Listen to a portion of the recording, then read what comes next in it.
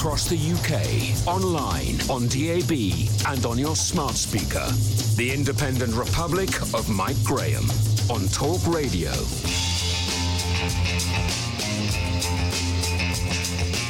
Good morning and welcome to the Independent Republic of Mike Graham right here on Talk Radio. We live in very strange times, ladies and gentlemen, as I sit here gazing out over the rooftops of London and the skyline of skyscrapers in the gloom. I find myself wondering where it is that we are all going. Watching the scenes from Washington DC last night, I was filled with a mixture of feelings really. Sadness, frustration, anger and an increasing need to know why the world has become such a divided place full of people who hate so many other people just because they disagree with each other. Here on the home of common sense, we will never foster any of that. I disagree with lots of people about lots of things. I can also disagree with them without actually hating them or even falling out with them. It's time more people learned to do the same. But when you see people dying, guns being pointed, scenes more reminiscent from a post-election result in Belarus, in one of democracy's greatest buildings, the capital, of course, in Washington, D.C., you know something has gone badly wrong. This morning, we'll be asking Baroness Fox of Buckley how this hatred has infected politics so much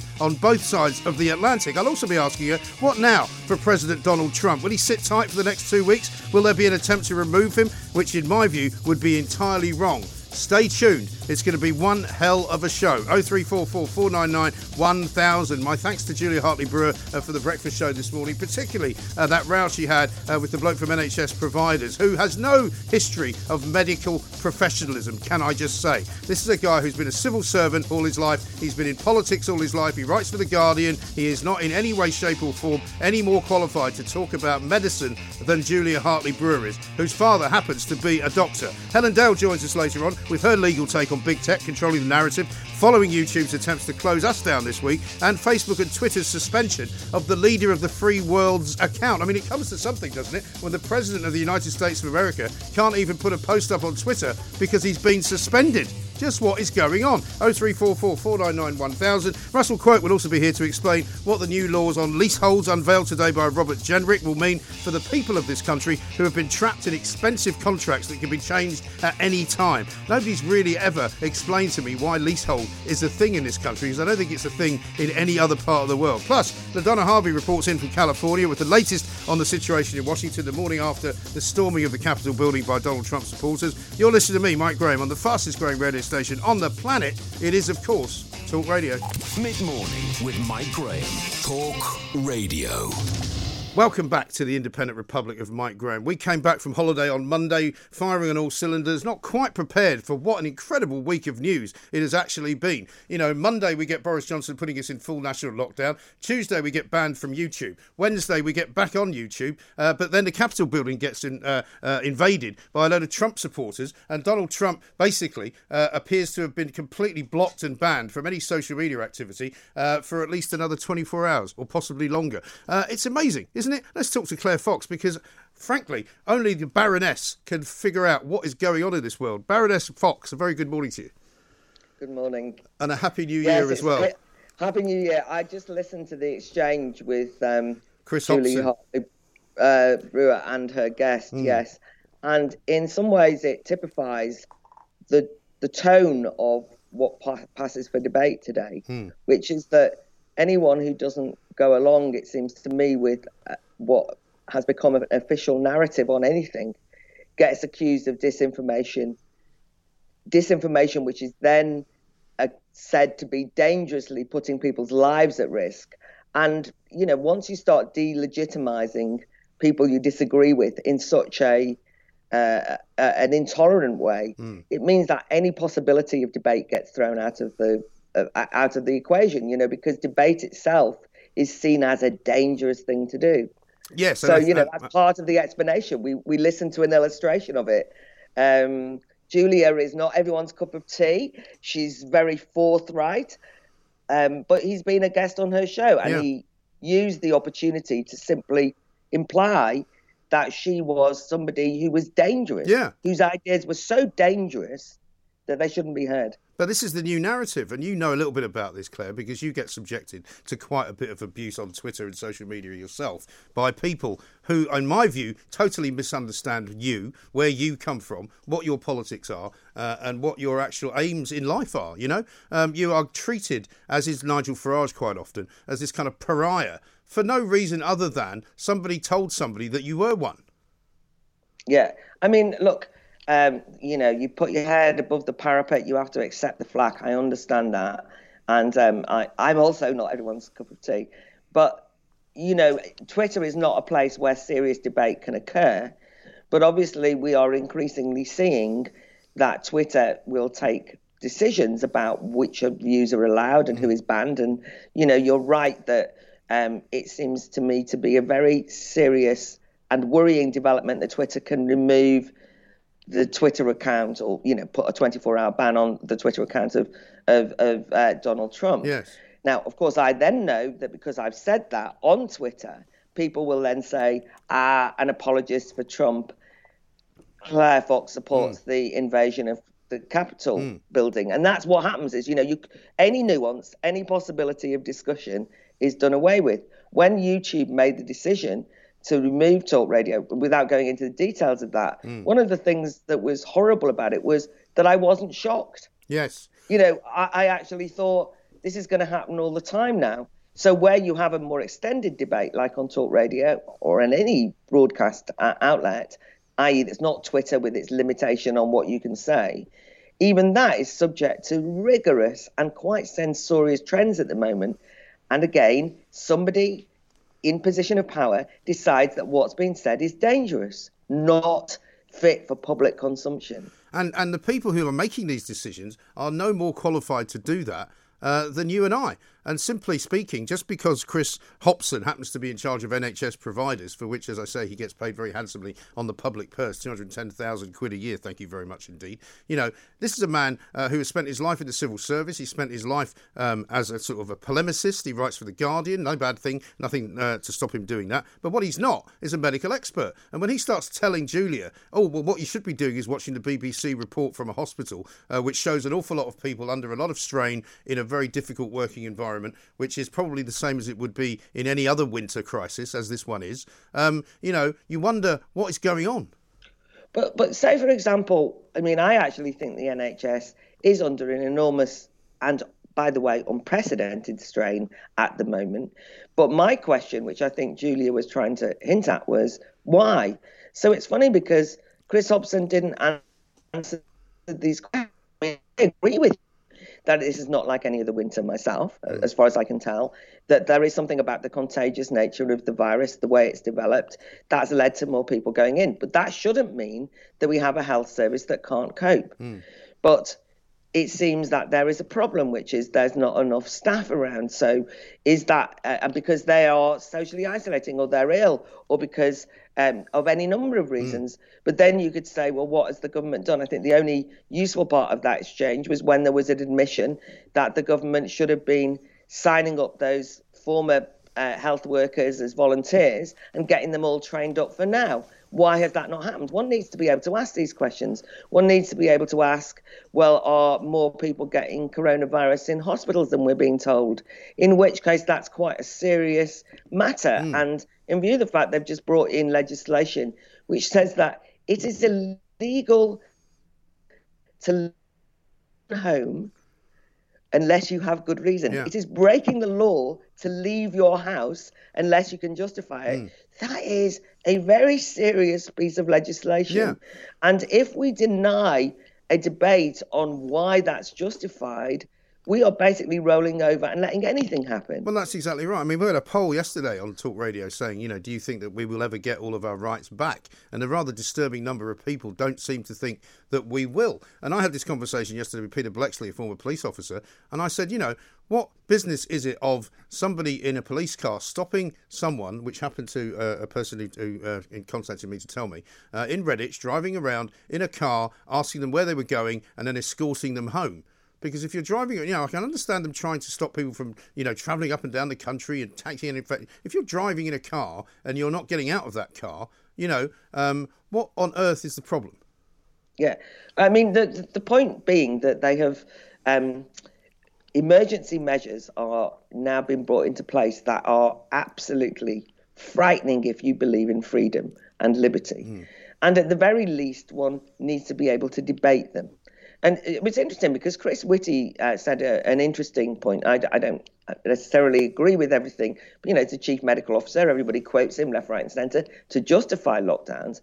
But he said in a committee last month that, at some point there's a political decision that needs to be taken.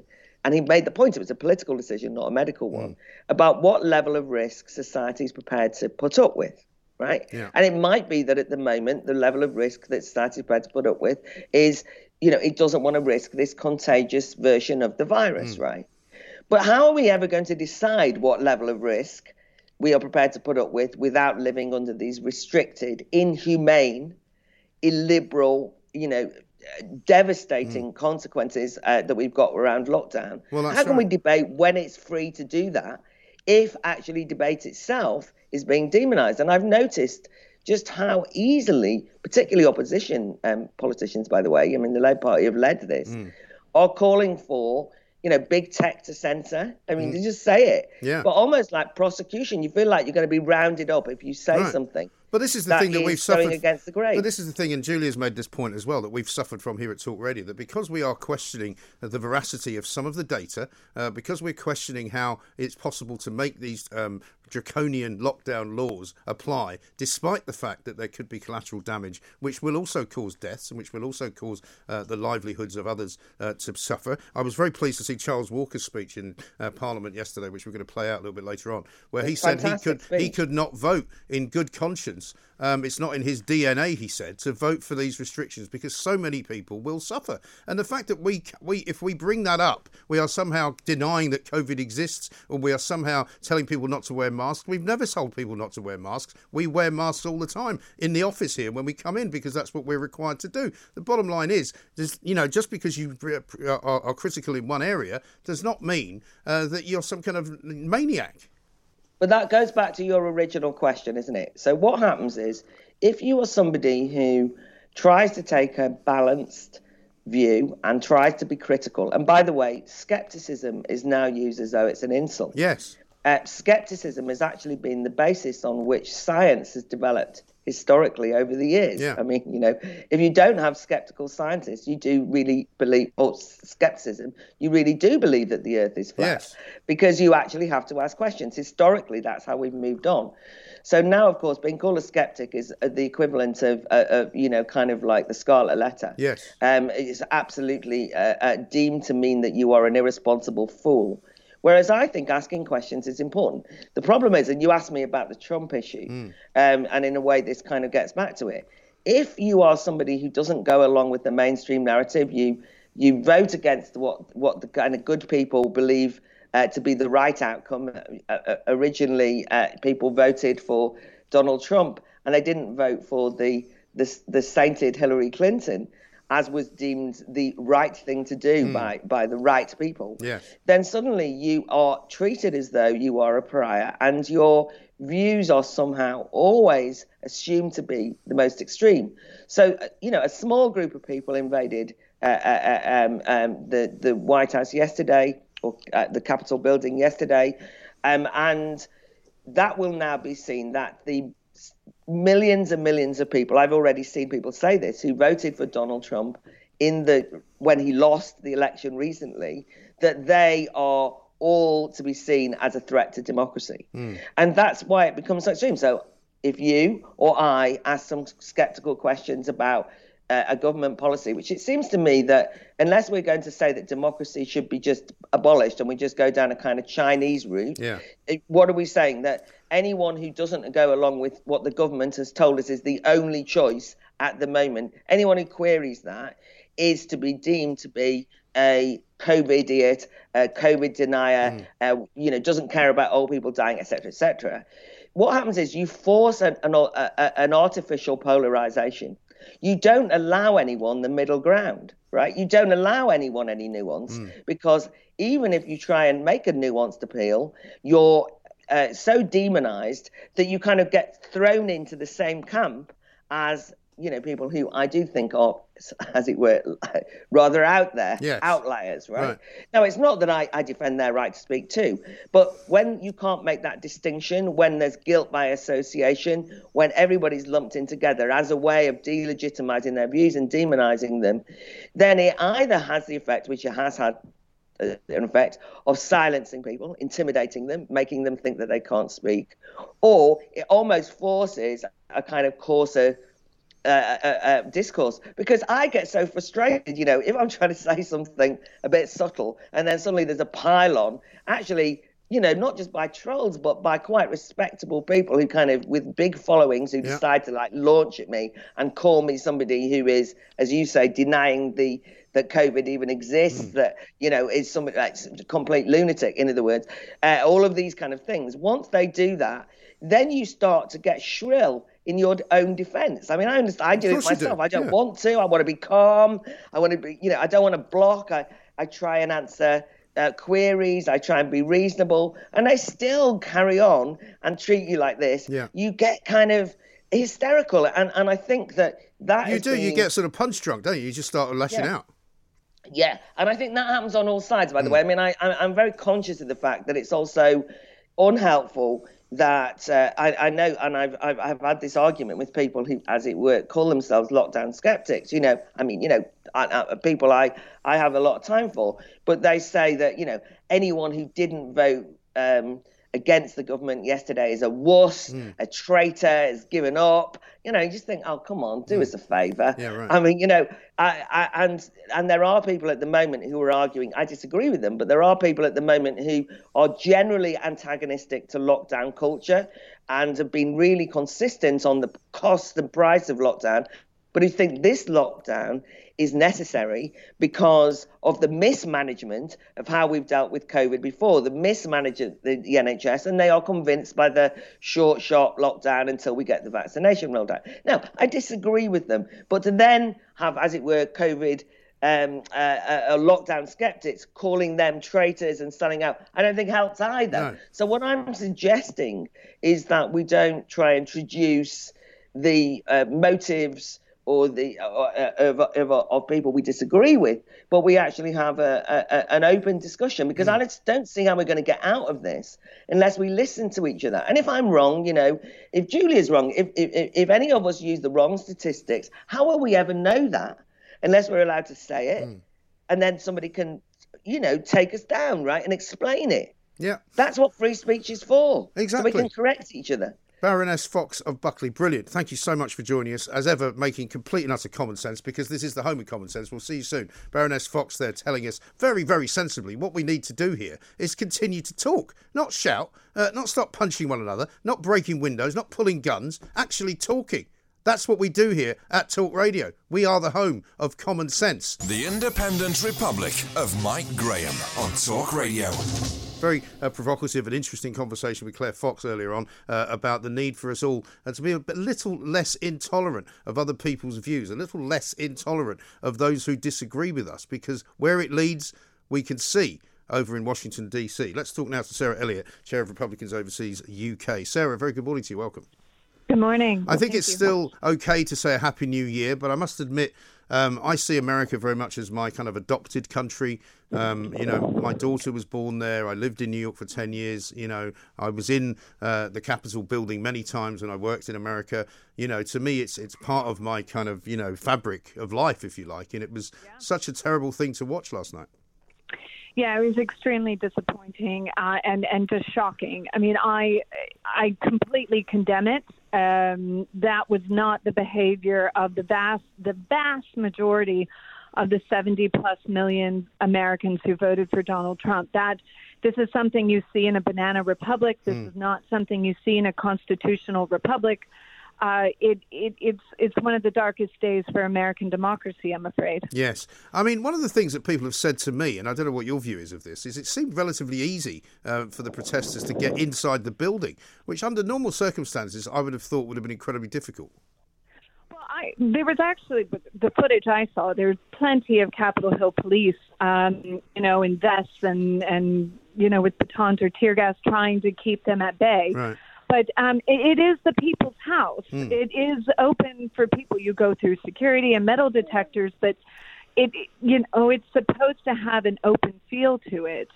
But we've never had this kind of threat before either. No. So it's very unprecedented. It really is. I mean, I was listening to a report on another station earlier on this morning, and they were saying that there's been a YouGov poll. And actually, sorry, I tell a lie. I'm doing myself a disservice on our own station, on Julia's show. There was a YouGov report out, a survey done, where as many as, I think, 40% of Republicans were not sort of condemning this act on the grounds that they do feel that there's been something wrong with the election result. Well, I think there have been definitely irregularities that need to be looked into, but you have to look into it within the structures and institutions of the democracy. And excuse me, I have a 9-month-old. Don't worry. Don't worry. They're always welcome. Yes, she has an opinion. But it's the thing is that we are a land of the rule of laws. And you want to challenge the election, you do so through the Electoral College and through, not by violence, and you do it through courts and through proving your case. And the president did not prove his case. He did not make his case, and the electors were certified, and you have to live with that outcome, whether you like it or not. Absolutely. I think that's part of the problem, isn't it? Because, America is the land of the free. You might not like the way an election goes, but the election is certified by people who are trustworthy, unless you want to start believing this nonsense about the deep state running everything and somehow paying off, lawyers and judges and everything else in the world. If you want to live that way, thinking that way, then you're never going to be happy with anything. But it's time that Donald Trump now just accepted it. And presumably, what we know about Donald Trump is that he's a showman. And in some respects, although this was a very deadly enterprise that happened yesterday, it almost felt like it was a show for him. Yeah, and it just kind of reminded me of in the movies like Scarface, when he's all by himself and he just shoots everything and goes on a rampage. It was not dignified. It is not the office of the President of the United States. My biggest upset with this is that it overshadows the accomplishments and the good things his administration did do. I mean, I did not vote for the man in 2016. I did not vote for president that year because I couldn't decide. I didn't know if he would actually govern as a conservative. He did. He did some wonderful things like the Abraham Accords, making peace agreements in the Middle East. He really helped the economy by deregulating and lowering taxes and putting some great judges on the courts. That's all wonderful. Guess what? Because of his behavior after the election, he lost 2 Senate seats for Republicans.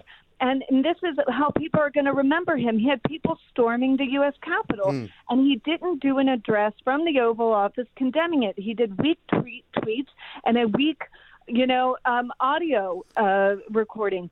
I just think that, and unfortunately, because of losing the Senate seats, the wonderful things he did do for limited government, pro-family conservatives will all be unraveled in the next 2 years by a radical left administration, of which Joe Biden will just roll over and rubber stamp. And that's the worry, isn't it? Because obviously he did stand up to China, which was a massive thing as well for the US and for the rest of the world. The same China, by the way, who will not allow the World Health Organization into the country to examine exactly how this whole COVID nightmare began, right? There's a funny thing. I can't believe as well that we hear people from the left in this country saying that, well, look at China, they've managed to control the virus. Well, yeah, that's because they take people out and shoot them. That's not where we want to be. But Joe Biden, Kamala Harris, and a Senate which is going to be compliant to their White House is going to be quite a worry, isn't it? Oh, yeah. I mean, there is nothing moderate about Kamala Harris, okay? And she's obviously positioning herself for 2024. It's also the Obama administration part 2, because of everybody that's coming in is from the Obama administration, and they were a complete disaster on international affairs and domestic affairs as well. I mean, it's not a good situation for America, but it's also not a good situation for America when the extremes of both parties are kind of calling the shots. And I really, I am condemning in this most strongest fashion what happened yesterday, but you don't hear the left condemn Antifa and what they're doing and what they did over the summer with Black Lives Matter protesters. And they were the rioters. And in fact, last night, they were still rioting against a federal courthouse in Portland, Oregon, which they've been doing for 6 months straight. Well, Portland, Oregon has been in flames pretty much for 6 months straight, hasn't it? And I mean, Joe Biden took a very long time to condemn that.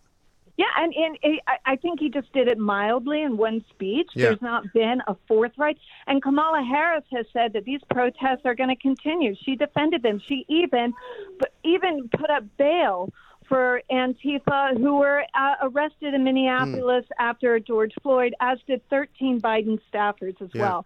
And so I want to hear condemnation from the left, too. Yes, of course. And I have to say, Sarah, it was a long time ago when I lived in the States, but I go back there regularly. My family still live there. I have a son in California. My sister's in Connecticut. My mother's there. I don't remember when I lived there. And I lived there during Reagan's time, during the beginning of the Bill Clinton administration. This kind of extremism just wasn't there. Where did it come from? I think it's a complete it's grown over the last 20 years. Well, I would say, I mean, maybe longer, but it's really taken hold in the last 20 years. And I think it's a lack of trust with our institutions. And I do believe that the media, the mainstream media, plays a large role because they take a side in the debate. People don't believe what the mainstream media is pushing forward, so they go find their news elsewhere, and they become the journalists, and they piece together circumstantial evidence to create these theories and these ideas of what's really going on. And it's extreme, and it happens on both sides, and it's exceptionally dangerous. I mean, we've had a huge financial crash. We had the dot-com boom. We've had huge income inequality grow. So all of this, and then you put it under the pressure cooker of a pandemic, where you see that the working class is actually supporting the upper and middle classes because they can stay home and work from home, but the working class serves them by being the delivery drivers and the service workers and the frontline workers. And you know what? It's just a huge pot that's ready to explode. And I think we're seeing that happen in America right now. But we need to get back to establishing trust in our democratic institutions. And the president could have led in that way post the election, and he didn't. And it's really disappointing, especially for me who took, I put my head above the parapet, and I've come on your show before to defend him and his administration and his policies, which I agreed with. But I do not agree with this behavior, and it's a shame that it will overshadow his legacy now. Yeah, and he's clearly broken ranks, I guess, with the Republican Party, Mike Pence. I mean, in the modern vernacular, it was actually a news story last night when Mike Pence unfollowed the president on Twitter, which I found quite bizarre. But where does the Republican Party go now? Because they need to find somebody as a candidate for the next 4 years. Well, I think it goes the route of Mike Pence, and I think this is Mike Pence's moment. It will be interesting to see what Mike Pompeo does, because I think he has aspirations. Of course, Ted Cruz and Josh Hawley, the senator from Missouri, were backing the president in hopes to win this base of support in 4 more years. I think their presidential hopes are done because of the violence. Mitt Romney has reestablished himself in the Senate by his speech last night. I think Mitch McConnell has been vindicated to some degree. It's just, but right now, I think all eyes are on Mike Pence. Yeah. Fascinating times. Sarah, thank you so much for talking to us. Sarah Elliott, chairwoman of Republicans Overseas. Another sensible voice, because that's what we like here at the Independent Republic of Mike Graham. The Independent Republic of Mike Graham on Talk Radio.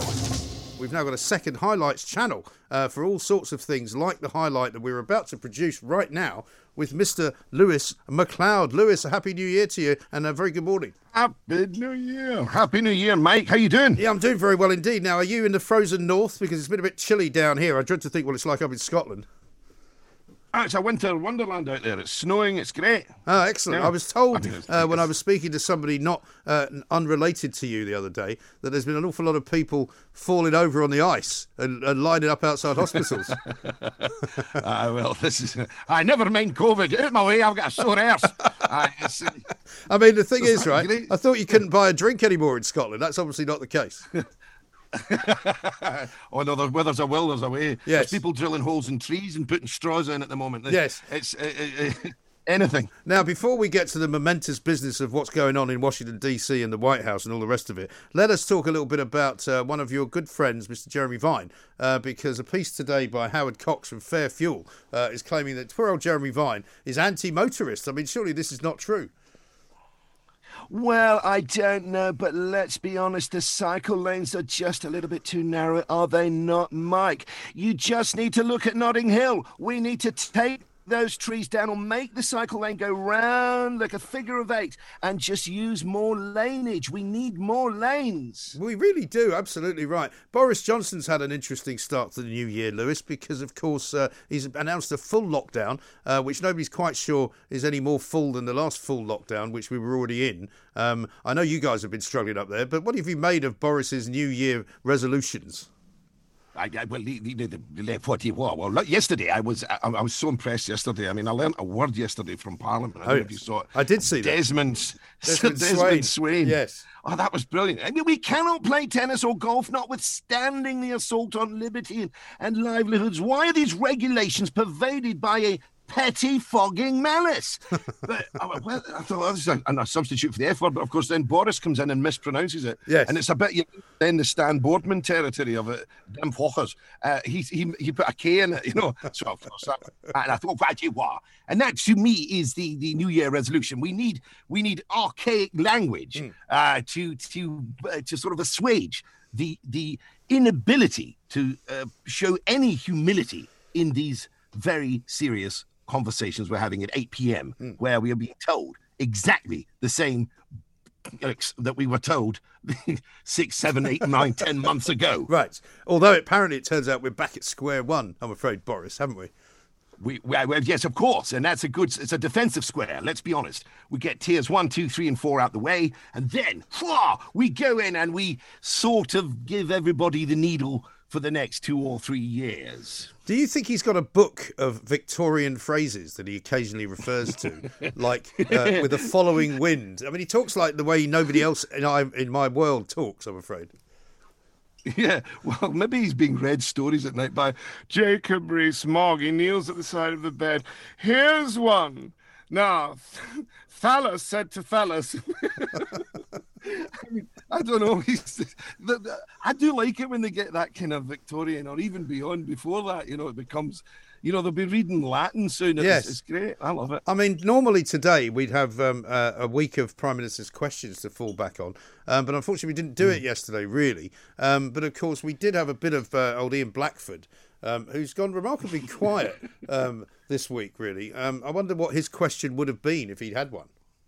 How dare you, Mr. Squeaker? And would the right honourable gentleman, Mr. Squeaker, let me say, look at me. I may have gained 2 or 3 pounds, but I have got the will of a warrior. A warrior, look at me. How many layers do I need? This is me. I'm prepared. The SNP are prepared. We've got 100,000 vaccines rolling out all over the fields. We're giving them to cattle first. So don't you dare, Mr. Squeaker, say to me. Yeah, I mean, it might be a bit of asking for money as well, because obviously Blackford never speaks without saying how Scotland has been ignored for years. Give us a years. tenner. Right. Give us a £20 note. Well, now that we're out, you see, my girlfriend's French, right? And I've been in the house for a week without a French girlfriend who happens to be a chef. Right. And so if Nigel was saying something about it, let me be honest, I know we're wanting out, and let's be honest, Michael, it's very important, because I've got my French Sharon Tess slippers here, I've got the translations and everything. That's what I don't have is food. I'm eating the bleeding cat food. Right. I've gone to seed, Mike. Have you sent her home then? Is that what you've done? Has she not got right to remain? Get out! It's a good excuse. Get off our land. Get out. Well, she's coming back on Saturday. Thank Oh, right. God. Does she have to go? Does she have to go to quarantine then? Yeah. Well, 10 days. It's gonna be. I'll be like Boris. I'll be putting the food under the tray, under the door, Yeah. and things like that. And cat food. Never mind the cat food. You'll be eating the cat. Tofu the cat. She's got that face looking at me. Yeah. Where's my keeper? Why haven't you got anywhere for 3 weeks? No, it's pretty dire. Well, how bad is it? I mean, presumably everybody's now just locked down. It's like the entire United Kingdom, right? Well, yeah, but I've been walking and I've been doing these little Facebook videos, which have been a good laugh just to keep me sort of relatively sane. But yes. I've been walking's okay, and if you've got the chance to get out and just get out for a half hour, whatever, just do it because it's pretty. Well, you can't. Well, this is it. I mean, rank, you just can't really stand staring at the same four walls, can you? For the rest of time, it's just not going to work for so many people. In fact, yesterday in Parliament, one of the MPs actually did make a really good point. Charles Walker, we played it earlier on. He just said, for people like us who make a living and can make a living on Zoom and sitting in studios and talking nonsense, that's fine. But for real people who actually have proper jobs, it's really tough. Oh, yeah, and still no money for freelancers. Yeah. I mean, I've got friends, they've got to do something about it. It's out of order. Yeah. But, I mean, I think things like I've been painting. I've done my third painting in about 30 years. Was it matte or gloss? Yeah, B&Q, orange silver. Very nice. Gloss 5. Yeah, I mean, it's been all right. It's just, it's just a bit slow. I know. The cat's looking at me going, When are you going to finish this crap? Your cat talks like Donald.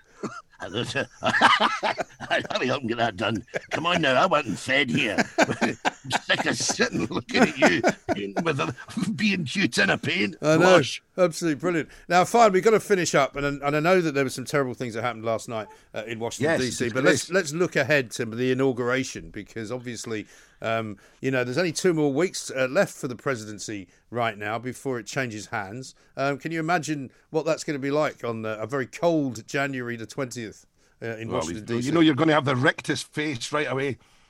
Oh, and it'll be. And the sad thing is, of course, it pulls focus from this momentous event. It'll be all about what happened, and it's been terrible. They should never have been allowed. But the thing is, it's the fortification that you're going to see. Is that these beautiful buildings, this amazing history they have about politics in Washington and American history, it will all become fortified, I think, and that's a shame because. Yeah. We all like to know how many people are going to turn up, but it'll be about 10 people there with the security. With the security, yeah, exactly. I told you, look at that. There's nobody here. You got a cheek. Look how many turned up for me. So it was awful. But and Giuliani, they were all. See, the thing is, for me, with Kavanaugh, with what happened in the Supreme Court, where the Republicans used that as a way of saying, look at the Democrats. They're all crazy. They bang doors. They turn up and they heckle. And they shout. They're screaming. And pot kettle. I mean, what happened? I thought it was like night in the museum. It was like, I think I was waiting in Ben Stiller, turning up these guys dressed as Attila the Hun. Look, I got a lectern. I know. It was very strange. It was horrific and really tragic, ultimately. It was awful what happened. But I guess you're going to have to now do the next 4 years just with Mr. Joe Biden in charge. Well, I listened to his speech yesterday, and, it's just, I get what he's saying, he had to go on TV, that's all good call, and, these words written by Kennedy can inspire or incite. But don't you think it's just, he needs to take a shot of something? I don't know what it is. Okay, I'm back.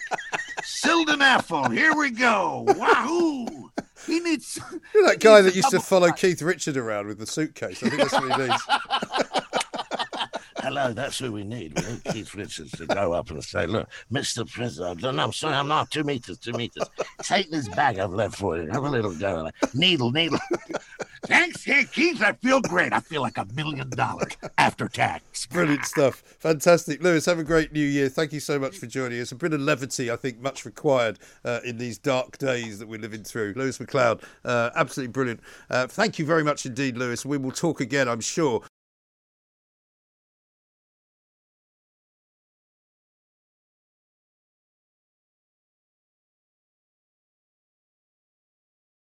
The Independent Republic of Mike Graham on Talk Radio. Right now, time to go back to the US of A. LaDonna Harvey is with us from San Diego. She is, of course, the breakfast host of KOGO Radio. LaDonna, Happy New Year. Very good morning to you.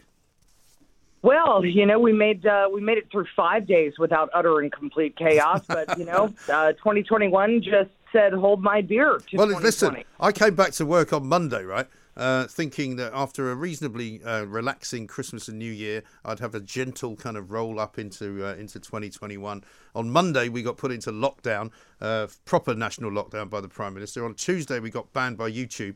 On Wednesday, the Capitol building got invaded by Donald Trump supporters. So I don't know what's going to happen later today. Well, I'm waiting for locusts and maybe the rest of the four horsemen. I'm not really sure. Honestly, I did not see this coming, and I suppose I should have, just because there has been so much unrest fomented in this country. People on the left hate people on the right. Nobody will accept an election. You've got 2 elections now that fully half the country says the wrong result happened. Yes. Well, I was asking that question this morning, LaDonna, why have we become so polarised in this world? Because it's not just in America. It's also here in the UK over Brexit. People are absolutely raging at other people just because they disagree with them or they vote in a different way. It's quite depressing, really. Well, it's depressing, and you know what it is? And I will tell you right off the bat, I think it's social media. I think it's Facebook and Twitter, where you can hide behind your keyboard and say anything you want to anybody in the world. You can send that negativity and that crap out in the universe, and nobody pops you one in the nose for being a disrespectful jerk. Yeah, and on Facebook in particular, which sort of promotes itself as this bastion of fairness, right? There are all sorts of groups which occupy Facebook from all sides of the political spectrum, where if you join them, you might think that everybody thinks the same as you do. Right. And that would be a mistake. It's everybody in that group. A very smart man once told me, if you're the smartest guy in the room, you should leave the room because your circle is too small. Yes. And unfortunately, we have stopped listening to each other's different opinions, and we have decided that it is okay for somebody's different opinion or differing life experience, for God's sake. Yes. To be vilified because it's not your life experience and it's not how you see the world. Right. And I mean, let's look at what happens now because, I mean, you know me, I've got a great affiliation with America still. We talk every week, you and I. We have so much in common as the two countries of the Atlantic kind of divide, if you like. And I watched with a sort of tinge of sadness last night, really, because I just thought this is just not what I want to see. This is not the country that I used to live in. This is not the place that I used to enjoy going to. I mean, I spent many a happy hour inside Capitol Hill, in the White House, in Ebbets Grill and all that. I love Washington, D.C., and I don't recognise it. No, I don't either, and I don't recognize the people. I'm fully for expressing your political opinion. I am fully for doing so in the most American way possible, which is to gather in a big crowd of people and go, I hate the other guy. If that is what makes you happy, you should do that. There's nothing more American. When you storm the Capitol buildings and interrupt an actual constitutional process because you're having a hissy fit, and that's what it is, you 2-year-old babies. It's a hissy fit over the result that you didn't want. Well, now we have a problem, and now I'm starting to see, this very un-American way of dealing with things, and I'm frankly tired of everybody's tantrum. Yeah, I am exactly. very sick of it. I know, and I can hear it in your voice. I mean, we've basically got another 2 weeks of Donald Trump in the White House. Last night there was talk of people launching some kind of 25th Amendment, is it, to try and remove him? I don't think that would work. I don't think it would be a very good idea. Oh. Yeah, just, shut up and let the process pay out, everybody. Yeah, really. I mean, 2 weeks is he's on his way out. Yeah, I mean, 2 weeks might seem like a long time, but it passes pretty fast. And then, in 2 weeks' time, I don't particularly hold a candle for Joe Biden. I don't think he'll be a particularly great president. But, it's time to move on, isn't it?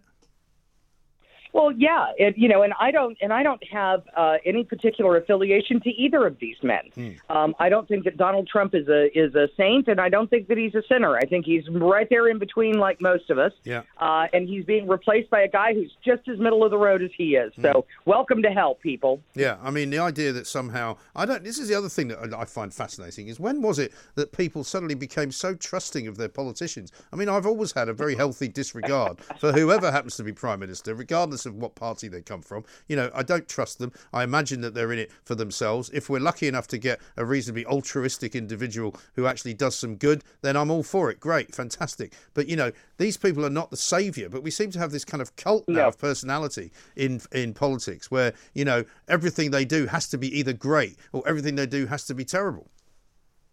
Right, and you know, most of what they do is terrible, and occasionally they stumble and fall into great. Yeah, is what happens. Right, and that's every politician of every stripe. Yeah, but we've decided that, you know, there's good and there's evil, and there's nothing in between. You know, you're either Hitler or you're Jesus, and there is no in between for people anymore. No, and I guess the question is really those people who invaded Congress last night. You know, where do they go, as it were, now? Because all sorts of ridiculous sort of allegations are being made on social media. I know we probably shouldn't keep bringing them up, but, you know, some people say that, you know, they were all Antifa supporters, and in fact it was all a hoax, and that they were somehow let into the building because everybody knew it was going to happen. And I mean, I must admit, I was a bit surprised at how easy they were able to gain access to it.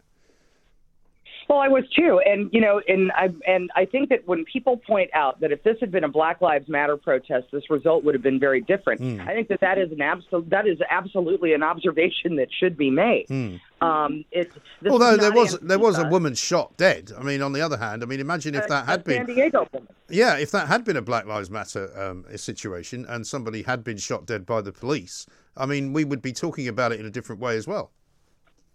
Sure. We absolutely would. I mean, there's a lot that, you know, we seem to think that, you know, one side is good. If it's Black Lives Matter or Antifa, they are automatically, you know, depending on your perspective, saints or the sinners. And, you know, quite frankly, if you're breaking crap and burning crap down, you're the bad guy in my eyes. Yeah. You know, if you are peacefully protesting, you're just fine. You have every right to do it.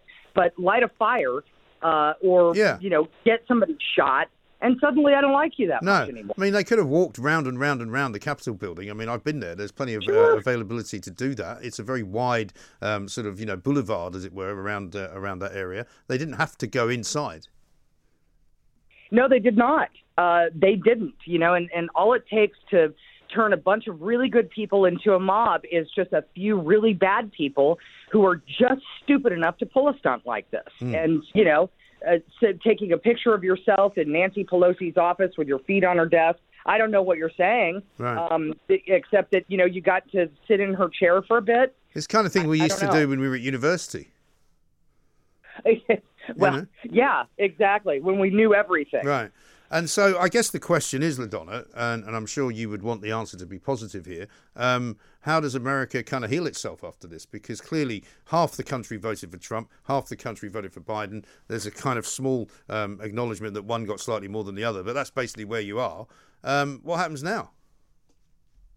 I don't know the answer to that. I think that really depends on the supporters of Joe Biden and the supporters of Donald Trump. You know, can you come together in the midst of this horrible time in America and the world and try to find some kind of common ground to work together to make the country better? Yeah.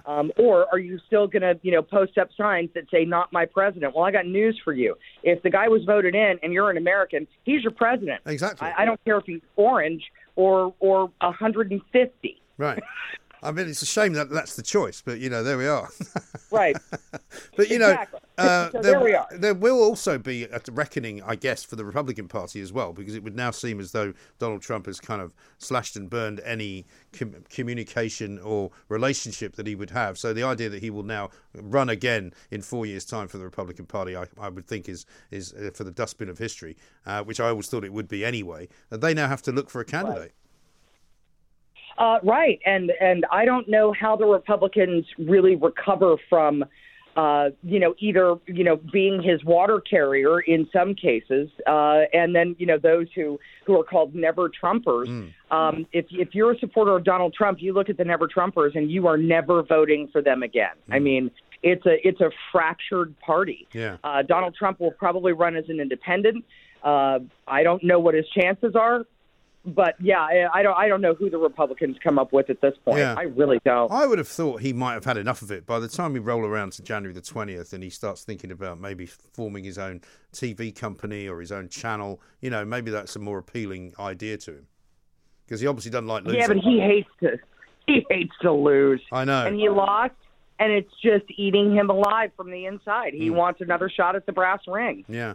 Well, I guess we shall see in the fullness of time. But LaDonna, thank you very much indeed. LaDonna Harvey reporting into us from KOGO in San Diego, California, from whence the woman who was shot dead inside the Capitol or just outside of it was from, actually. And so, you know, it does lead to some terrible things happening. This ridiculous polarisation, this ridiculous nonsense of making sure that you must hate the person who voted a different way from you. We live in democracies, people. You have to get used to losing sometimes. Sometimes you have to understand that the other side had more votes.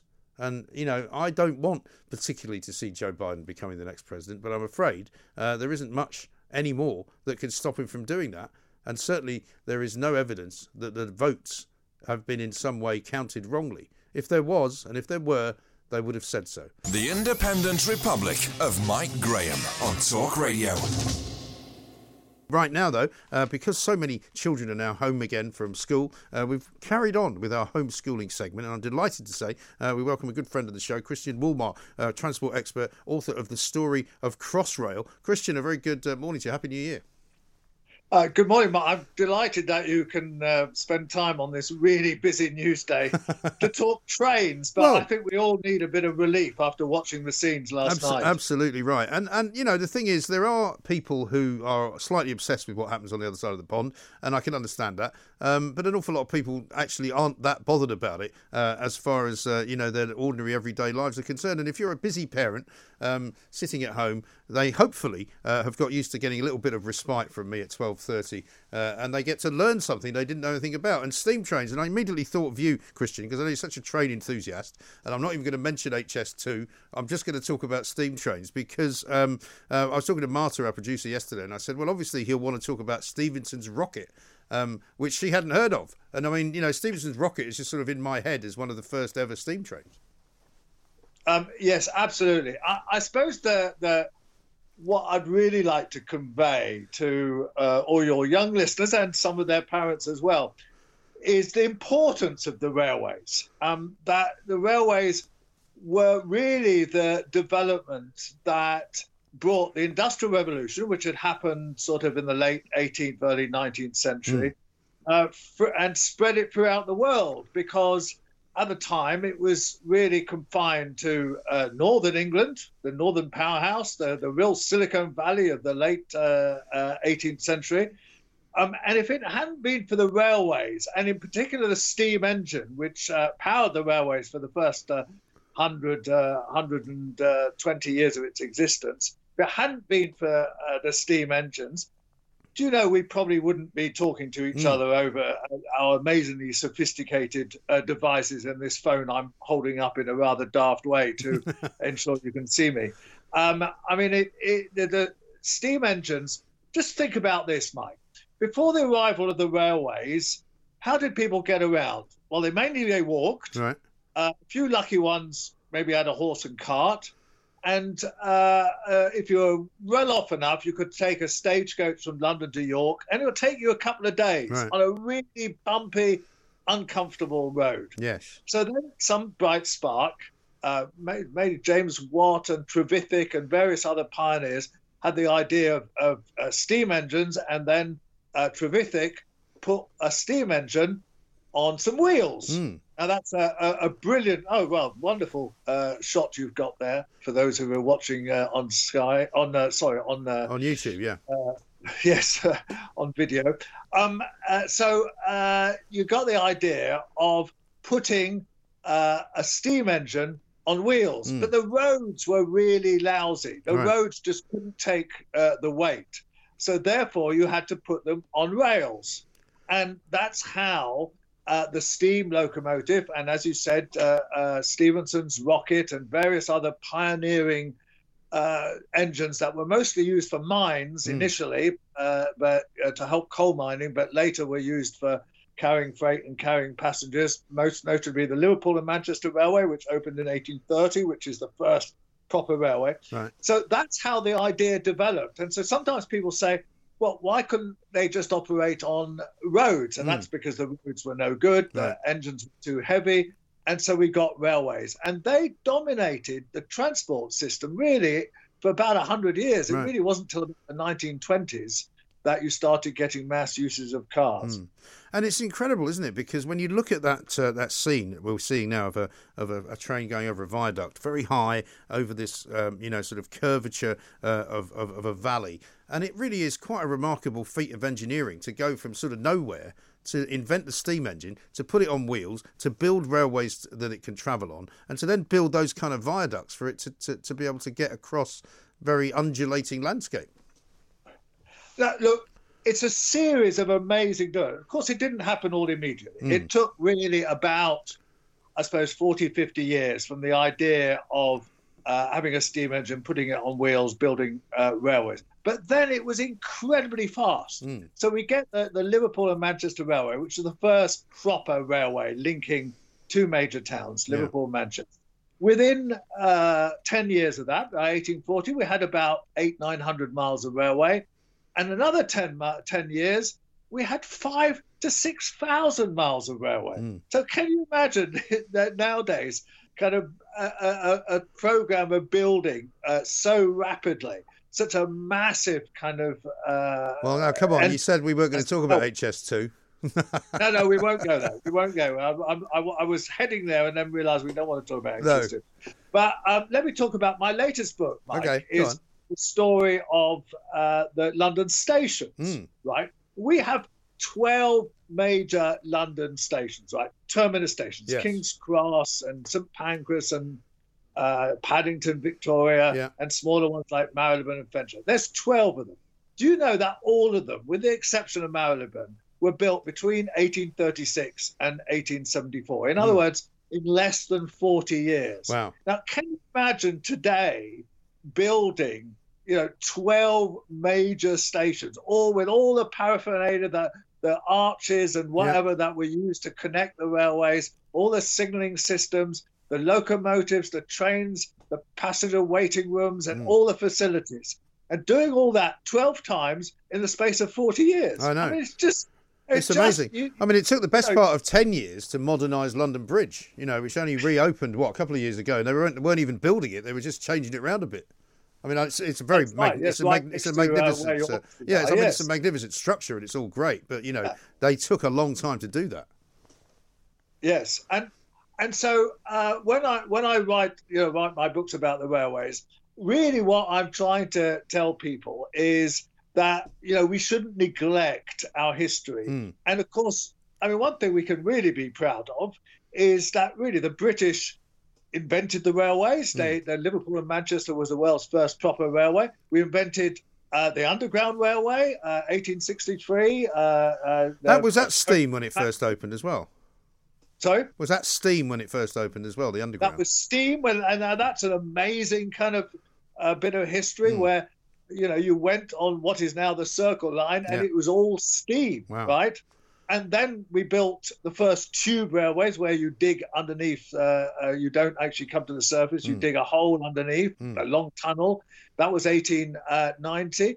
And so we have all these fantastic achievements and a wonderful heritage. And, I'm an advisor to the York National Railway Museum. And that is such a place worth visiting. Oh, yeah. Well, that is where the next thing I was going to ask you about was the Mallard, which was the fastest train, I think, steam ever created. And that sits in the York Museum because I'm pretty sure I've seen it there. Yes, no, it does. And that was in the 1930s. They began to, now this was a mistake in a way. They began to think, all you had to do with steam engines was make them better, make them faster, make them more efficient. And so we had these effectively races to go between London and Scotland. And then they decided to run Mallard in the 1930s. They ran it 126 miles an hour. It was a test run, right? It wasn't with passengers on a kind of normal kind of routine journey. Nevertheless, that was a fabulous achievement. But then we somewhat made the mistake. Look, I love seeing steam engines, and that shot you had on your bit of film there of a steam engine, absolutely wonderful, gorgeous and fantastic. But we made the mistake of sticking with steam rather longer than we should have done. So when the railways were nationalised in 1948, they built a whole lot of extra steam engines, whereas other countries in the world, which incidentally had also nationalised their railways, were putting on diesels and in particular electric trains. And electric trains really represent the future. Yes. And tell me about the export of steam, because obviously other countries got steam engines and steam trains as well. But one thing's always puzzled me, and that is why the gauge system that we have in this country is not the same as the one in Europe. Why did they make it a different size? Was it just to be awkward? No, and it is. Well, there's a bit of confusion there. This is a bit technical, Mike, but the gauge, which is the distance between the two rails, is 4 foot 8.5 in Britain, and it's 4 foot 8.5 in nearly all of Europe, not Russia, not Spain, but the rest of it. And in fact, is the same in America as well, which is rather odd. Why would that happen? That's because initially we exported the technology, and so I suppose they said, well, you might as well move the locomotives to the same size. But what they did in Europe that was different, and we've come to regret, was they built trains to a larger scale so that they could be higher and wider than our trains. And that means that you have more space for passengers, you have more space upwards to put freight on in particular, and it makes it easier. It's more expensive to build the tunnels, of course, but it makes it easier to transport to have double-deck trains, in fact, which is something. I'm a big fan of those. I've been on those in Paris, which I think are fantastic. Absolutely. They have big double-deck trains which carry lots of people, very efficient, slightly problematic getting on and off them. And I had my pocket picked last time I was on one, but that's irrelevant.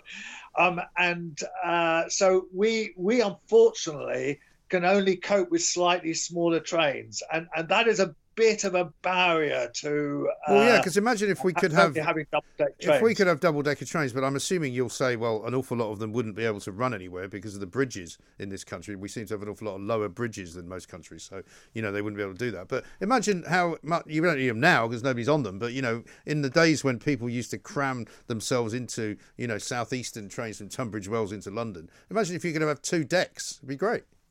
Absolutely. There were, in fact, British Railways in its early days had a couple of sets of double-decker trains, which ran, I think, from something like London to Gravesend or somewhere like that. And they were quite successful. And that was a route which didn't have too many tunnels that needed to be extended to fit them. The problem was that so many people wanted to get on and off that the doors weren't quite big enough.